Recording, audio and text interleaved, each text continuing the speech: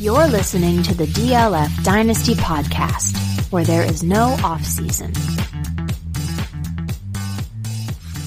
Welcome to another episode of the DLF Dynasty podcast. I'm Dan Myler. With me, Ryan McDowell and Matt Price. We got an exciting episode this week, fellas. Really, we have an exciting series to kick off. Something that we did a couple years ago, and it spawned the DLF Podcast Listener League. We're going to review some rookie drafts from the past. We're going to go back 5 or 6 years, and really this week going to start in 2014 and work our way back to the present.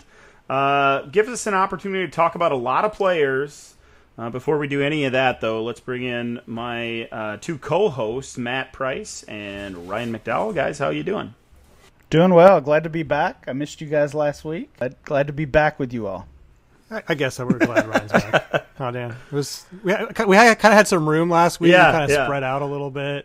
You know, we're able to kind of lounge on the couch. Now Ryan's back. We got to make some room. We got to make some room. But we always welcome Mr. McDowell back. Back from a really long vacation, Ryan. But from your Twitter feed and all our conversations, your mind wasn't vacationing from the Dynasty format.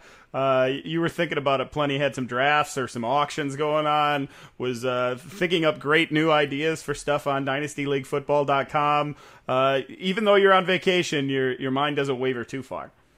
Oh, yeah, for sure. Dynasty never stops. Had a couple of vacations and got to meet some football people from Twitter, cool. Some that I have met before and some that were first-timers for me, so that was a great experience, and then went on the family vacation to the beach just as SFBX kicked off. So, yeah, I was definitely focused on football, even on a couple road trips. Yeah, SFB was a lot of fun, and I know a lot of podcasts out there are talking a lot about it, so we should quickly touch on it. How was your experience, Matt?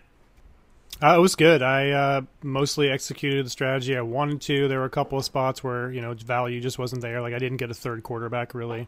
So that was a little bit disappointing. But it was a good draft, a good group of guys. It had nice Twitter chats in the 1.6 chat and the league chat, the Voltron league chat.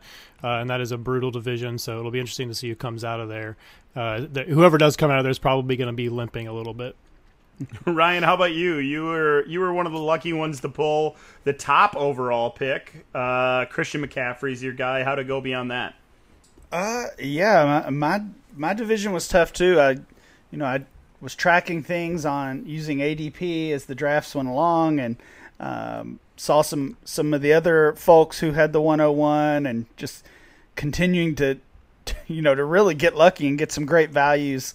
Guys like Russell Wilson and Kyler Murray falling to the 2-3 turn, and that didn't happen in my draft. My league was a challenge. There were definitely no layups, but yeah, I like my team. We'll see what happens. I'm just hopeful we get to see what happens and we actually play some football here. Yeah, that's the big thing, the big pull away. Hopefully this all mattered and it actually counts and we see some football, as you said. Let's get to the main topic of the podcast, fellas. As I said in the intro, we're flashing back to 2014. We're going to really do a mock draft and not really exactly like we did it a couple of years ago when we kicked off that podcast listener league. Instead, now we're going to actually get in the teleportation machine, go back to 2014, and draft these players with the knowledge of what they've done over the last 6 years.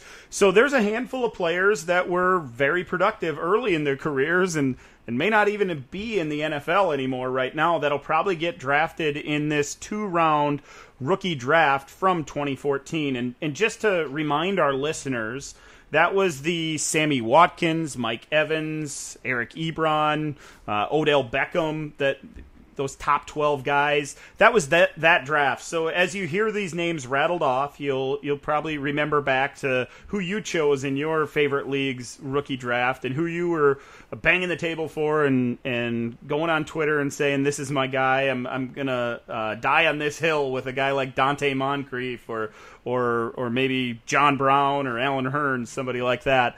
That's the class we're going to be talking about.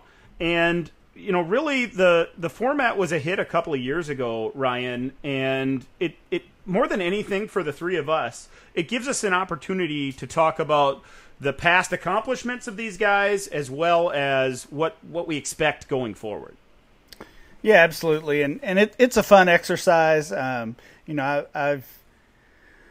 listen to the Bill Simmons podcast a lot. They do this on that show mostly with the NBA, and it just it's just that hindsight perspective that knowing what we know now, how would we expect things to look? And you might think that's as simple as whoever has scored the most fantasy points or whoever has had the most value over that time. But just like with any draft, I think there are a lot of things to consider when making these picks and sorting through these players. So, Matt, we did this a couple years ago, as I said, and really we were drafting going forward when we did this, or when we did that more than 2 years ago. What changes with those two philosophies, whether you're just looking forward and whether you're looking back beyond, I guess, just the simple fact that there's guys that made an impact early in their career that are no longer even blips on our radar as dynasty owners going forward. Is there anything really that you took away while you started looking at these names? I think I learned that how difficult it is to be a consistent NFL player, especially at the wide receiver position, as we looked at these names and being able to see, players that just have. Well, I mean, I guess I'll just spoil it right now. The number one pick overall easily is Mike Evans, I think, and that's mostly because he's had 6 straight 1,000-yard seasons. I mean, if you knew that you were going to get that out of your number one pick in 2014, I find it hard to believe that you would pass that up. I think we had a little bit of discussion. You guys said it wasn't super obvious. I think it's pretty obvious. Also, only 6 games total missed in those seasons, so only 1 game average per year missed by Mike Evans. 4 of his 6 seasons, they've had 8 or more touchdowns. So I just think it's being able to value that consistency and looking at these players with that kind of hindsight that we have now and being able to see what they're going to do for us every year. Then I think Evans is the lock stock number one right there. Yeah, we'll get to the draft here in a minute. I'm glad you spoiled it because I thought we were just going to go into it. Before we started, Matt, I was pleading with Ryan. I actually have the second pick. I was pleading with Ryan, hey, let me switch down. I'll go down to 3. That way I get the turn and get the 4th guy because I think there's a pretty obvious name at 3 and 4. I actually wouldn't have taken Evans at number 1 overall, and I'll get to my reasons here in a minute. Ryan, I want to hear your thoughts on this topic because we might as well jump right into it. Mike Evans goes number 1. Is he the obvious guy for you? I wouldn't say he's obvious. I don't know if you've even mentioned this yet, Dan, but we are going to use the Superflex format here, and it sure. Certainly was not a strong quarterback year. You had a couple players near the top of the draft that are basically viewed as bust. Blake Bortles included, even though he had some productive years. Johnny Manziel certainly a big draft bust, and that's the last time you'll hear his name on this pod. So no major quarterback values that would lock themselves in at the top of the draft. I do think it would be a wide receiver. But I mean, it's probably Evans or I don't know. The top 3 receivers are all pretty close. So I think you can make a case for any of them. Evans has had the most production. He scored the most career fantasy points from this class. So yeah, I definitely don't think it's a bad pick. And if I had the first pick, I think I probably would have taken Evans as well.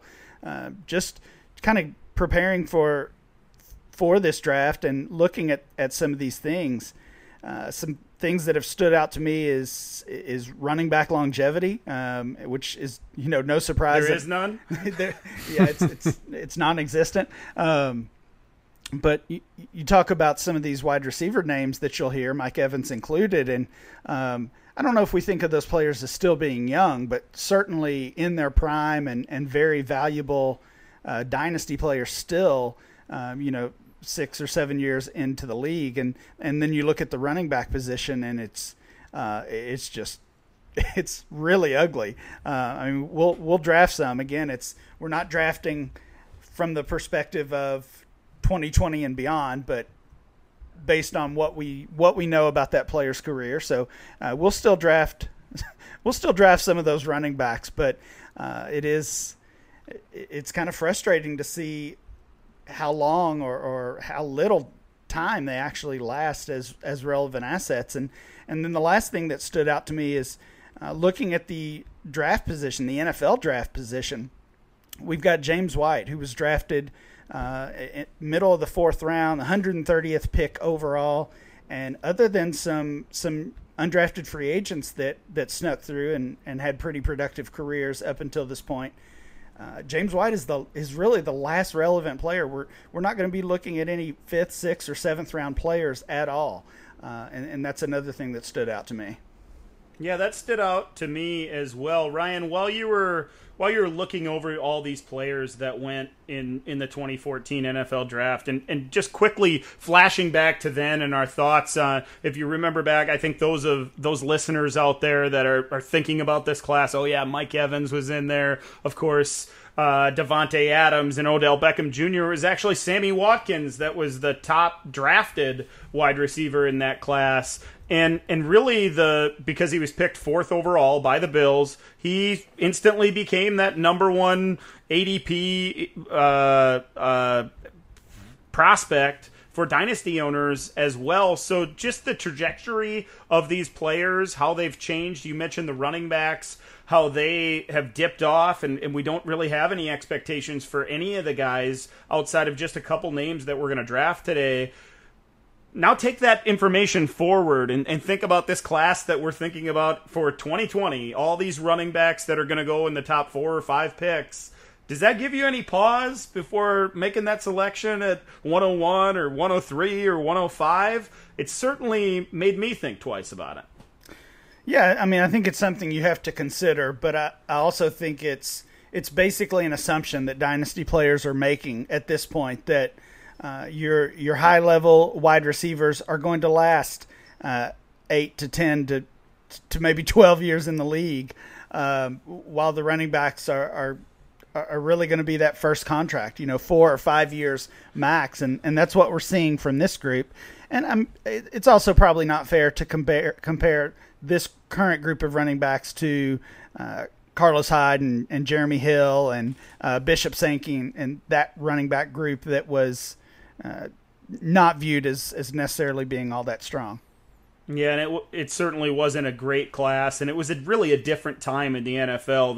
Those running backs, that was the beginning or the middle of that phase where everybody was talking about there wasn't longevity with running backs. It wasn't worth drafting them in the NFL draft, at least early. Of course, things have changed since then. So, Matt, you mentioned Mike Evans, number 1 pick. It was a good pick. I agree with both of you that there are 3 guys worth considering. So I'm really torn here at 2 between Odell Beckham Jr. and Davante Adams. One, of course, has had that season-winning type season that can carry you to a championship and finish as the number 1 overall player, the most coveted player in Dynasty leagues. That, of course, being Odell Beckham Jr. The other, Davante Adams, who took a little bit more time to warm up to the league and warm up to Dynasty players. He changed hands for a lot of in a lot of Dynasty leagues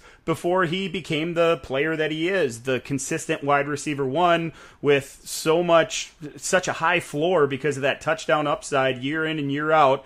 And really, if you project these players going forward, which is also part of this game, we're trying to look at what they've done in the past as well as how they project going forward. It makes it a difficult decision for me. I'm going to take Davante Adams, and while Odell Beckham Jr. had that great start to his career and really looked like the guy to build around for any Dynasty player, no matter your settings, at this point in his career, after a couple of down seasons, looking at Davante Adams and the floor that I mentioned, the offense that he's in, the lack of other talented players around him, it just really feels like if you have to project over the next 2 seasons what the difference between Odell Beckham Jr. and Davante Adams is, it's outlandish. It's really a landslide for Davante Adams, in my opinion. So while if I would have had the number 1 pick, I would have been making the same case between Evans and Davante Adams. I think I'd have taken Adams number 1 overall. I don't like players that take time off when they're on the field, and that's Mike Evans. Man, Davante Adams doesn't do it, and that touchdown upside is so great. Week-winning, season-winning kind of guy. I would have taken Davante Adams number 1, but it's close. Like I said, I think a case can be made for all 3 receivers, Evans, Beckham, and Adams. But I mean, maybe it comes down to how we're viewing the exercise, because for me, it's totally hindsight, only looking at what they've done so far. And you mentioned kind of projecting going forward.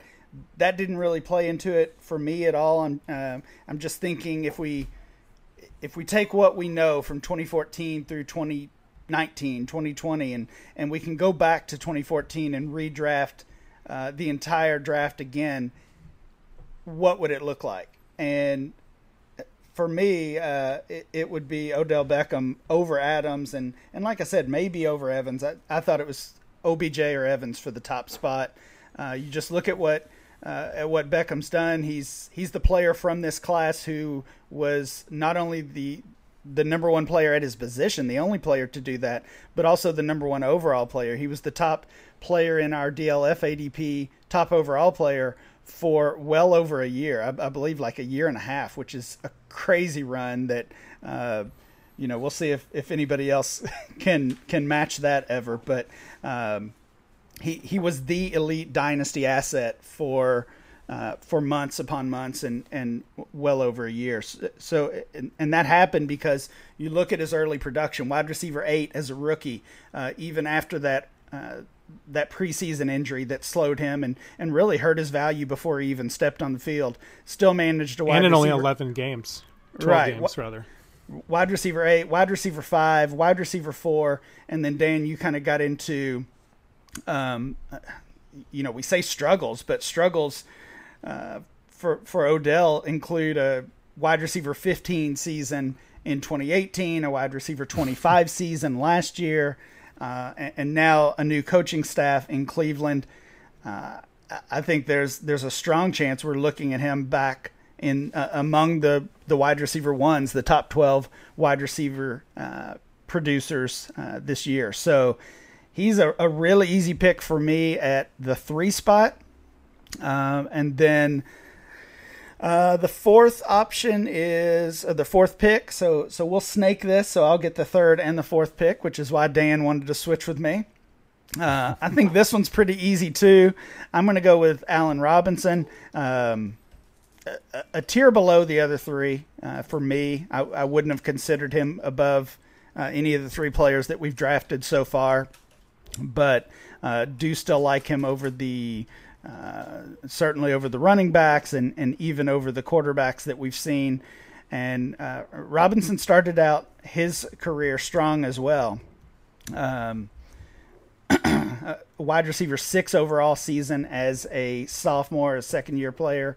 And I think that was the year he had the 1,300 yards and 13 touchdowns and really ascended up dynasty ranks. You look at his top value, he's peaked at an ADP of 1.05, 5th overall player and the 4th wide receiver drafted.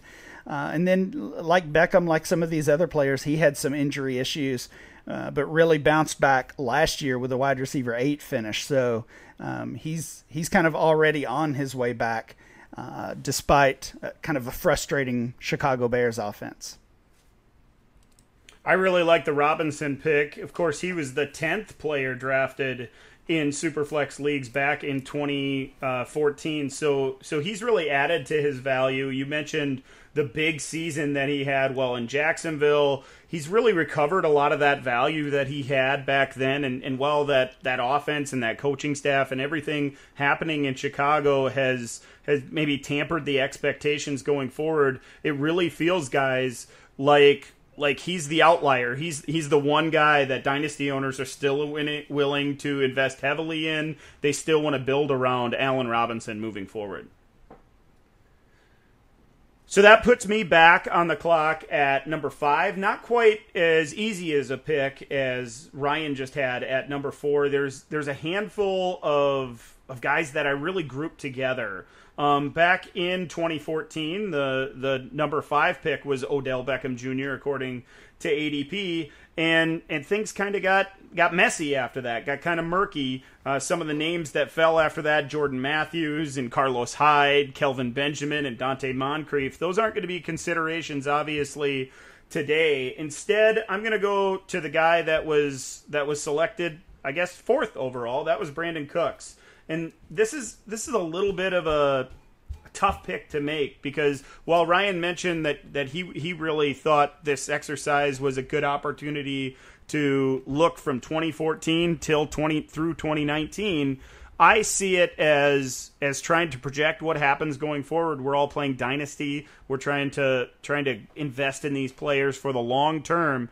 And while I appreciate what Cooks has done in the past, moving from team to team, being productive in all of those stops, in fact, being super productive, the injury history and everything projected going forward, if this was just a 5-year sample, I think there would be a case, Ryan, for Cooks to be considered with Allen Robinson and with the rest of that group that we just talked about. But because it's this haze over his career and the uncertainty of what's going to come because of the injury history, he slides into the next tier of players. I picked him over other players that maybe I'd rather own on some Dynasty rosters, some Superflex rosters going right now. But because Cooks was a staple on playoff rosters, helped people win championships, frankly, Cooks is the 5th pick in this draft, which leaves Matt on the corner for 2.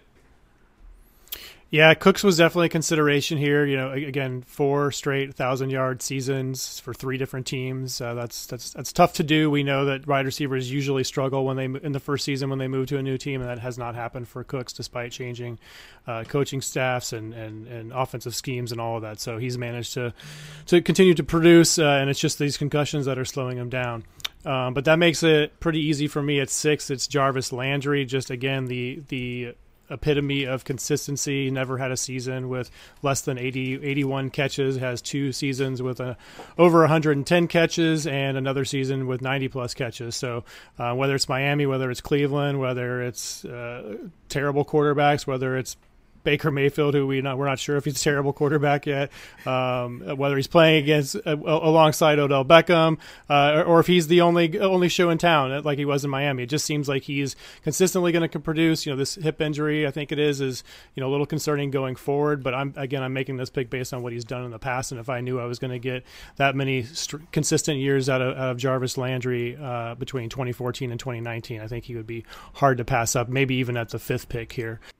Matt, the problem with Landry is while he's been that consistent and offered that floor, he really never had that explosive type season that would catapult you to think he was a number 1 wide receiver or a top 6 or 10 wide receiver. And then projecting him moving forward, you feel great with him as a wide receiver 3 on your roster, but anything beyond that, even it because of his age and because he's been around for a little bit, it doesn't make you feel real good if you're investing heavily in Jarvis Landry moving forward. I disagree a little bit because no, he's not going to be that. He's never going to be that stud wide receiver 1 that's going to win you the title, but he is going to be that anchor for your wide receiver crew. And I feel comfortable with him as my wide receiver 2 for, several more years. And he's not somebody, in fact, one of the reasons why the Dynasty community continues to hate on Jarvis Landry is his, quote unquote lack of athleticism. So he's a guy who's getting by on his route running, being able to make plays near the scrimmage line. That's where he was early in his career. And then, last year he had a 14.1 yards per reception number, so he's shown that he can do it down the field too. So I think that he's one of these players that just because of the style of his game is going to be able to play and consistently produce for us into his, even into his early 30s. So don't get me wrong. I like Jarvis Landry. I especially like him after the fall off in his ADP over the last couple of years. That investment is easy to make, but I just really feel like there's a lot of dynasty owners that are hesitant to jump back on board with Landry, and probably for good reason. There's a happy medium for sure. You say wide receiver 2, I'm happy with that. I feel really good about him as a wide receiver 3 and question if I'm a true contender with him as a wide receiver 2 moving forward, partially because of what Ryan said, the expectation of Odell Beckham Jr. making a bigger impact going forward. So the first 6 picks of our exercise here go Mike Evans, Devontae Adams, OBJ at 3, then Allen Robinson, Brandon Cooks, and Jarvis Landry. It seems like it's a little bit wide receiver heavy, as Ryan mentioned earlier. I wonder if we'll dip into another position group. Matt, you're back on the clock at 107. Yeah, this is where I think it really kind of gets tough. There are several options here. All of them are, pretty good. None of them are super great, I would argue. But it is super flex, so I think you have to go to maybe at least crack the bubble on the quarterback position here, especially not getting to pick for another 6 picks or what have you. So, man, they're just none of them are really that attractive. But I think since we got early production out of Derek Carr, I think I've got to go there over the other 2 obvious choices at quarterback. Again, not super exciting, but in the Scott Fish Bowl, he's pretty exciting with his 70+% completion percentage, I guess. And there's a chance I think that he loses his job this year to Marcus Mariota. They did bring him in, and Mayock has always been a Mariota guy. So he definitely has somebody breathing down his neck. But they brought in all these other weapons for him. If the offense can be created enough to get guys like Henry Ruggs, who I know you like, Dan, involved in short passes, which is kind of where Carr thrives, then I think he has a chance to keep, if not keep the job here, at least continue to be a starter in the future. And if he doesn't work out with the Raiders after 2020, I think he's probably a starter somewhere else. But maybe he ends up in a Jameis Winston type backup role, waiting for his next chance. But I don't think that 2020 will be his last season as a starter. And because of that early production over the other couple of quarterbacks here, then he's my choice as the 7th pick. I think maybe I'm starting to think, guys, we should have had a real solid conversation about how we each viewed this draft, because I would not have taken Carr here. In fact, he was down the list a few spots just because of that leery feeling I have that you mentioned there, Matt. And maybe the 2 of you didn't consider that before you made your list and started making these picks. Derek Carr is such a risky proposition moving forward that I had Jimmy Garoppolo well ahead of him in my rankings, and it's not because of what he did early in his career and the lack of production because he was a backup to Tom Brady. It's because of him playing on a really good team right now and them surrounding him with weapons. So if I'm going by my list, the landslide pick for me is Jimmy Garoppolo. I agree with you going forward, Dan, but I don't think you can discount 4 years of him just clogging your roster. If we're doing this from a hindsight analysis, how do you? I mean, he didn't do anything until 2017, basically, right? I guess he flashed a tiny bit in the 2 games he played in 2016, but otherwise, I just don't those are the players that I don't want. Derek Carr being a fringe quarterback 1 at his best when he was considered an MVP candidate towards the end of the 2016 season, or I think it was, and he's a fringe quarterback 1 at his very, very best. And moving beyond that, the seasons that really surround that, he has put regular low or high end quarterback 2 to middle of the quarterback 2 range finishes. That's nothing to get excited about. And it really feels to me that when I look at Garoppolo and his upside, he can reach that over the next 4 years all by himself. He's already done that once. So to project that going forward and to still feel like Garoppolo has a higher upside than a quarterback 14 finish feels like Garoppolo is the better pick to me. But again, we're probably looking at this from 2 different angles. I'm going to take Garoppolo at the 108. And I'm interested to see where you guys would have taken him, perhaps because you're looking at this from a past perspective more than I am. He slides into the 2nd round, Ryan.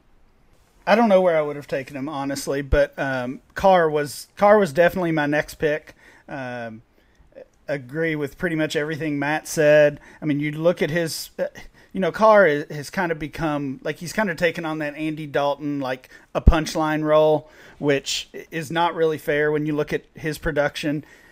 Quarterback 14 in his second year, quarterback 10 you mentioned, and then in a few other mid QB2 finishes, which again, we're in the Superflex format is nothing to just throw away. He did reach an ADP high of QB3 overall. He was our Dynasty QB3 in ADP for at least 1 month, which is was a little surprising to remind myself of.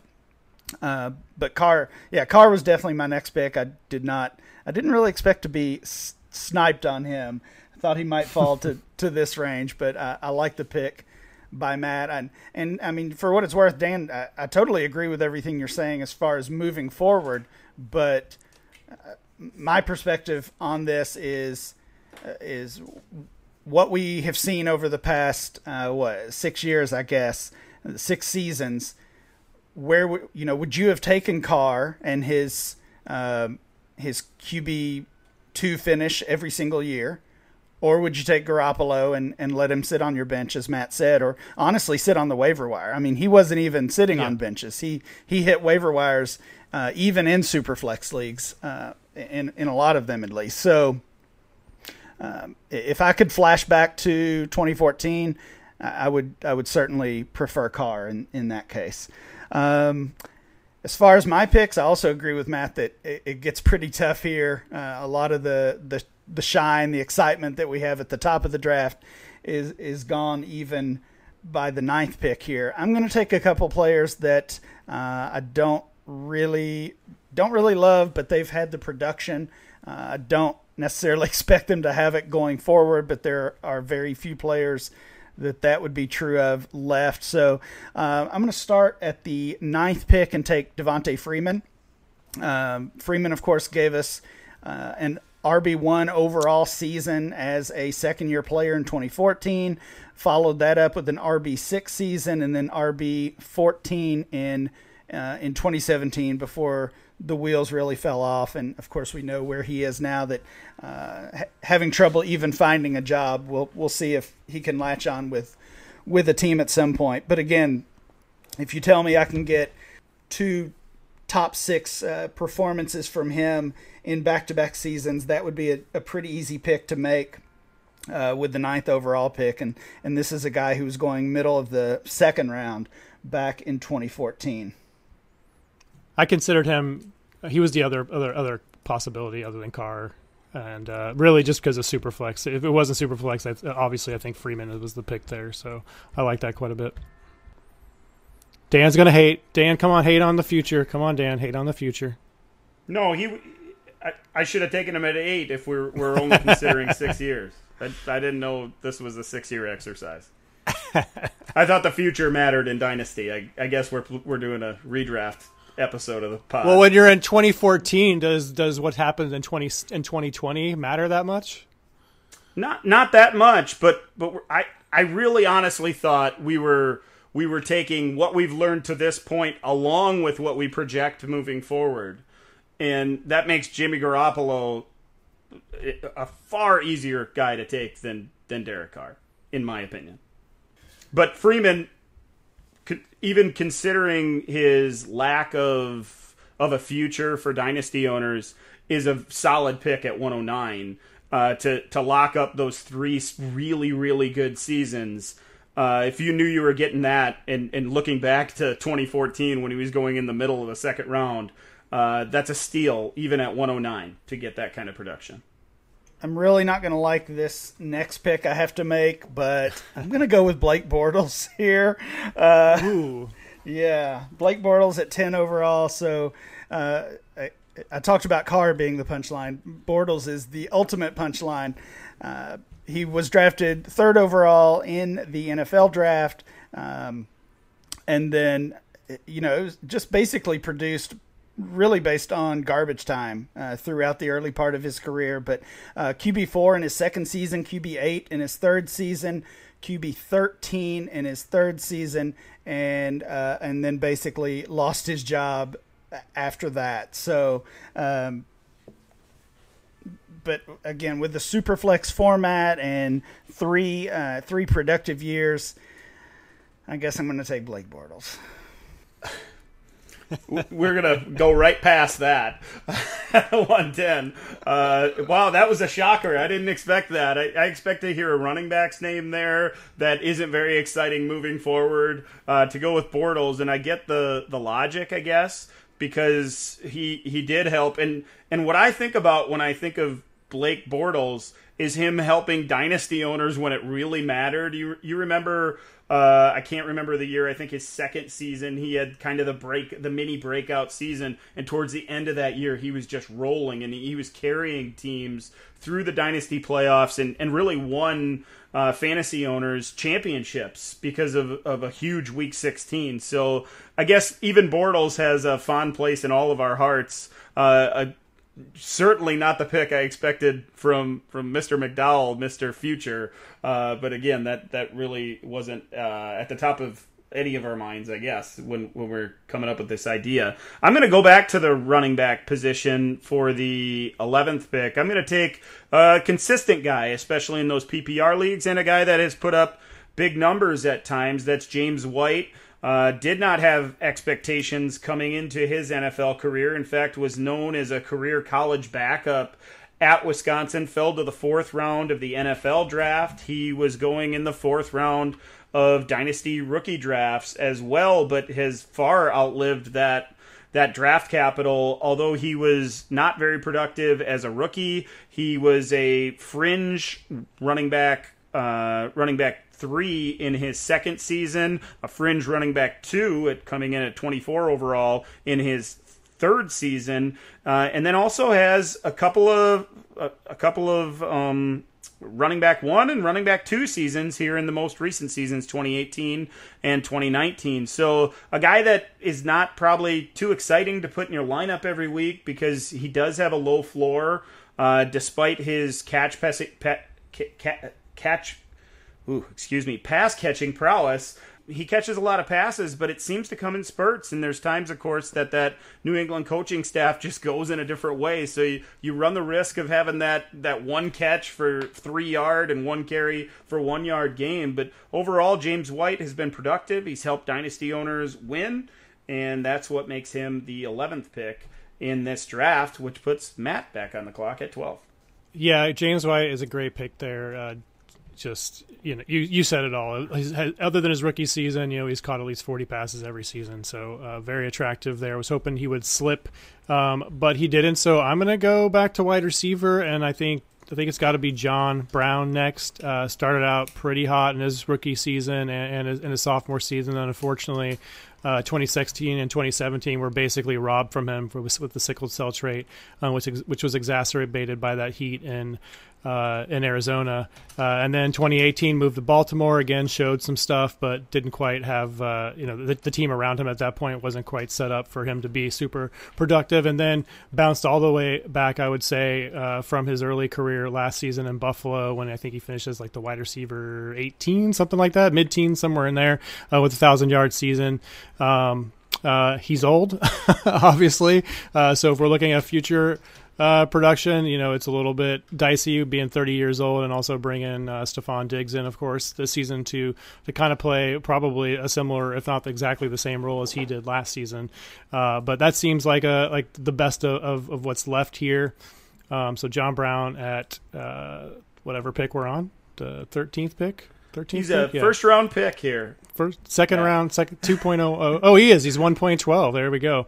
So with the 13th pick, man, now it's not great. I guess because the guys that I want to take are the ones that I still have some some future, I think, behind them. But I think where we have to go maybe is remember Jeremy Hill, you guys? Remember he was going to be a thing. So a couple of a rookie season with over 1,100 yards and 9 touchdowns, followed that up in his second year with an 11 touchdown on the ground season. And then a third season where he kind of fell off, but still had the volume with over 200 carries. And that's what we expect out of our running back these years. 3 years is about what we think we're going to get him, and if we get 4 or 5, we feel pretty lucky in that regard. If it's not a super special talent, and I'm not sure we can argue that Jeremy Hill was that, but he certainly was productive for his first 3 seasons in the league, which is again, immediate production. You want that. And some of these other guys left, they didn't really do anything, and we're just going to be roster cloggers for us for several years into their career. So I think it's Jeremy Hill here at 13. Yeah, I think that's a fine pick because you did get the production early in his career. He's certainly not going to help you moving forward, but you mentioned all of that.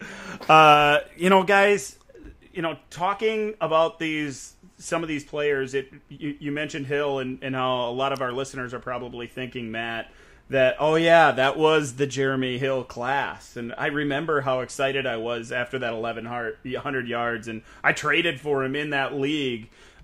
I'm wondering, as we move on to the second round of this thing, guys, and we're starting to talk about some of these guys that maybe don't matter to us anymore as Dynasty owners, if any of this really registers moving forward, have we learned any lessons from this class? Ryan, I know I mentioned this a little bit to you in the intro, but Matt, when you take a guy like that and his early production and lack of production moving forward, does it make you pause or think twice about how you look at these rookie drafts moving forward? I think it should, but I don't know if it really does for me because I still want the early production. That's how you get value out of these draft picks. And unless it's just, a first round wide receiver, maybe, or maybe a second or third round wide receiver too, depending on the player, you're just not going to get that production year one, and that means their value is going to fall, right? So you get that production from running back early, especially if you're a contending team. That's what you want. You don't want to sit and wait on guys necessarily. So long term, obviously, it's not the move, but we like to have contending teams here, and the other part of it is we know that rookie running backs are going to produce early, right? So you don't want to be chasing those 5th, 6th, 7th year running backs, maybe with guys like Kamara and Barkley and Christian McCaffrey, of course. Maybe you could say that, but for the most part, we get the best production from them early on. So I still think running back is probably the way to go. At least in terms of a tiebreaker, if you're really concerned about a wide receiver not producing the first couple of years. So if it's equivalent talent at either position, I still kind of feel like running back's the way to go. Yeah, I think those are good thoughts and certainly something worth pondering. It's just making this whole exercise is making me really think twice about how I look at these drafts, and maybe that's why we put it together and why we're doing it. I'm up at 202. We'll try to shoot through the rest of this second round before we get out of here, guys. I'm going to take Carlos Hyde. Of course, the lack of production in his first 2 seasons where he was playing second fiddle in that San Francisco backfield, that put a damper on his chances of being a first-round pick in this draft. He did come back in year 3, 2016, with a running back 1 finish, high-end running back 2 finish following that. The guy's been all over the board. He's never been a guy you really felt good about depending on. Never been a guy that you really wanted to focus on or trade for or anything like that. Of course, year 5 he was off the radar completely, and then last year in Houston he gained a little bit of value back. I guess those of us that picked him up on waiver wires and needed him, he was useful. So a couple of nice seasons. He had to wait a while. It seems like he fits in this range. Carlos Hyde is the 202, which puts Ryan back on the clock for a couple of picks at 203 and 204.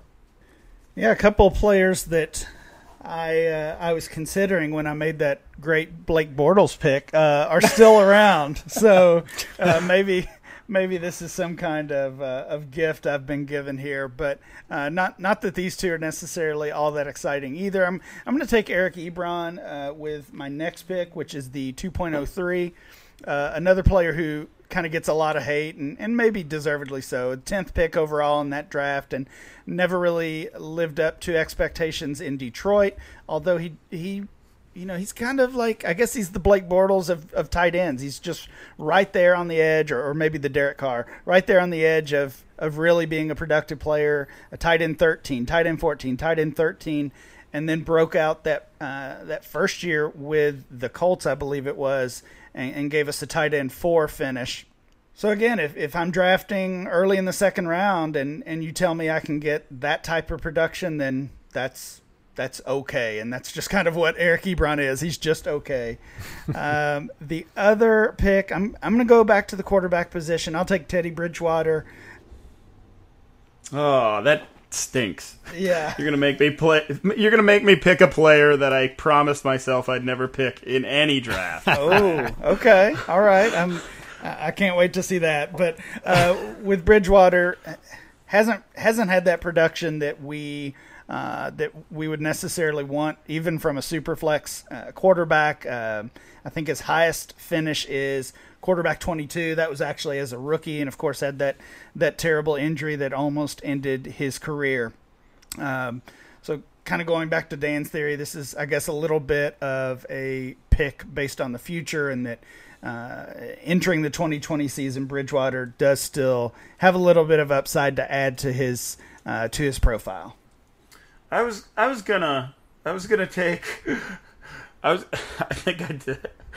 talking about the player I was thinking about taking and entering the name that you selected in our document, guys, and I put Teddy Watkins.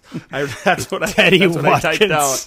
Teddy Watkins. Teddy Bridgewater is the pick at 204. I'm up at 205. I am not taking Mr. Watkins, though, because I did promise myself I would never have him on any team ever again. So I'm assuming, since we know their production, since we're going in that time machine, we know when to start a player as well, what weeks they really went off. So that's going to make me take, and I believe the first undrafted free agent to go in this draft, I'm taking Cameron Brate, because you just took Ebron, Ryan. And while he has had some explosive weeks and some production, Cameron Brate has as well, and is really overlooked, even though he did not finish as a top 100 tight end as a rookie. He finished as tight end 36 in year 2, tight end 7 in year 3, tight end 10 in year 4, and then tight end 19 in year 5. So lots of useful weeks. I'm sure all of you remember, as Dynasty owners, the weeks that either Cameron Brate went off on your bench, or he went off against you, or on free agency and you picked him up the next week. Brate has had some production, and he fits right here at the 205 ahead of Mr. Watkins. Okay. The board is getting pretty ugly. It's getting bad. We need to roll through these. Jeez. Okay. So the first pick here, I've gone several different ways, but I think I'm set. I'm landing on Jordan Matthews, someone who we thought was, not necessarily me. I wasn't a huge fan of him coming out for a few reasons, but he did put up, 3 straight 800-plus yard seasons to start his career, which, that in his rookie season, 100 targets, 67 catches, 872 yards, and 8 touchdowns. So started off really well, almost 1,000 yards in his second season, again 800 yards in his third season. And we had some injuries kind of took over his career and kind of fell off from there. So 2017 and beyond, he has not been really usable, and certainly it's not usable in 2020. But to start off with 3 straight, wide receiver 3-ish seasons, not too bad there for Jordan Matthews. And then, fine, I'll do it. I'm going to do it, Dan. Just to save you, I will take Sammy Watkins, because remembering how fun it was to own him as a rookie, have him on your team.